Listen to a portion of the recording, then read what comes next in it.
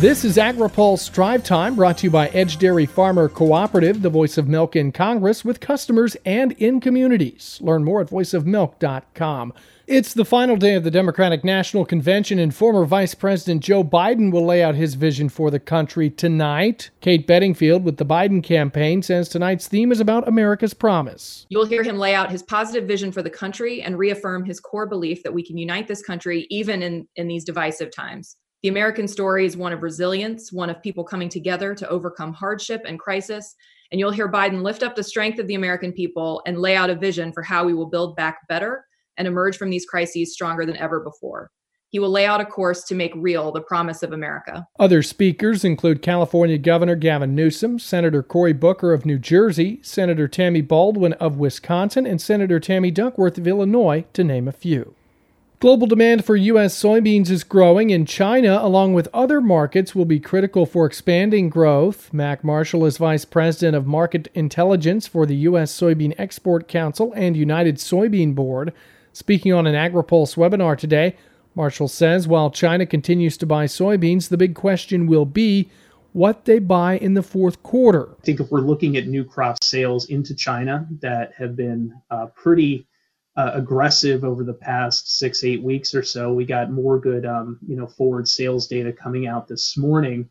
I think we can expect that pace of demand from China to continue pretty well in the near term, which is obviously going to be supportive for the U.S. soy complex. So something definitely favorable to look at. Marshall says there are also other market expansion opportunities in places like Egypt and Thailand. First is Egypt here.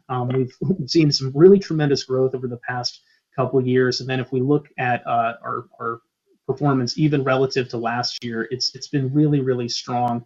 And that's already, booked exports and sales that have already happened. So seeing those upward revisions in what Egypt is likely to demand for the forthcoming marketing year, I think provides even more, enthusiasm. These webinars are sponsored by the United Soybean Board and American Soybean Association. Find more information at agripulse.com. Edge Dairy Farmer Cooperative provides dairy farmers throughout the Midwest with a powerful voice, the voice of milk, in Congress, with customers, and within their communities. Edge is one of the top cooperatives in the country based on milk volume. Learn how Edge empowers farmers and listen to our Dairy Stream podcast at voiceofmilk.com. Department of Agriculture officials say they'll start a new Iowa acreage survey at the end of this month. Lance Honig is chief of the crops branch of USDA's National Agricultural Statistics Service. He says the survey will start in roughly a week. As we kind of reminded folks with the August report, our forecasts on a monthly basis are always based on conditions as of the first. So we try to keep that data collection centered around the first of the month and as close to it as possible. So we typically start just a couple of days before the first and then extend it just a few days after the first, because we obviously need several days to get information from, somewhere in the neighborhood of 10,000 farmers. The National Weather Service says wind speeds from the August 10th derecho that swept through Iowa were stronger than initially surveyed. According to NWS, maximum wind speeds were roughly 140 miles per hour on the southwest side of Cedar Rapids. Those wind speeds are equivalent to a Category 4 hurricane or EF3 tornado. Some 36% of the U.S. is in a moderate drought or worse across the lower 48 states. According to the U.S. Drought Monitor released today, that number is higher than last week's 34.4%. The summary says some improvements were made to areas of moderate drought in Ohio in response to rainfall during the past several weeks. Further west, areas of moderate drought and severe drought expanded in western and northwestern Iowa. This is due to short-term precipitation deficits during the past 60-day period and dry soils.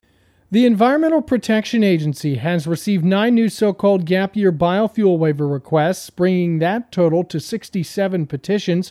According to its small refinery exemption dashboard, which was updated today, the overall total of pending waiver requests is 98.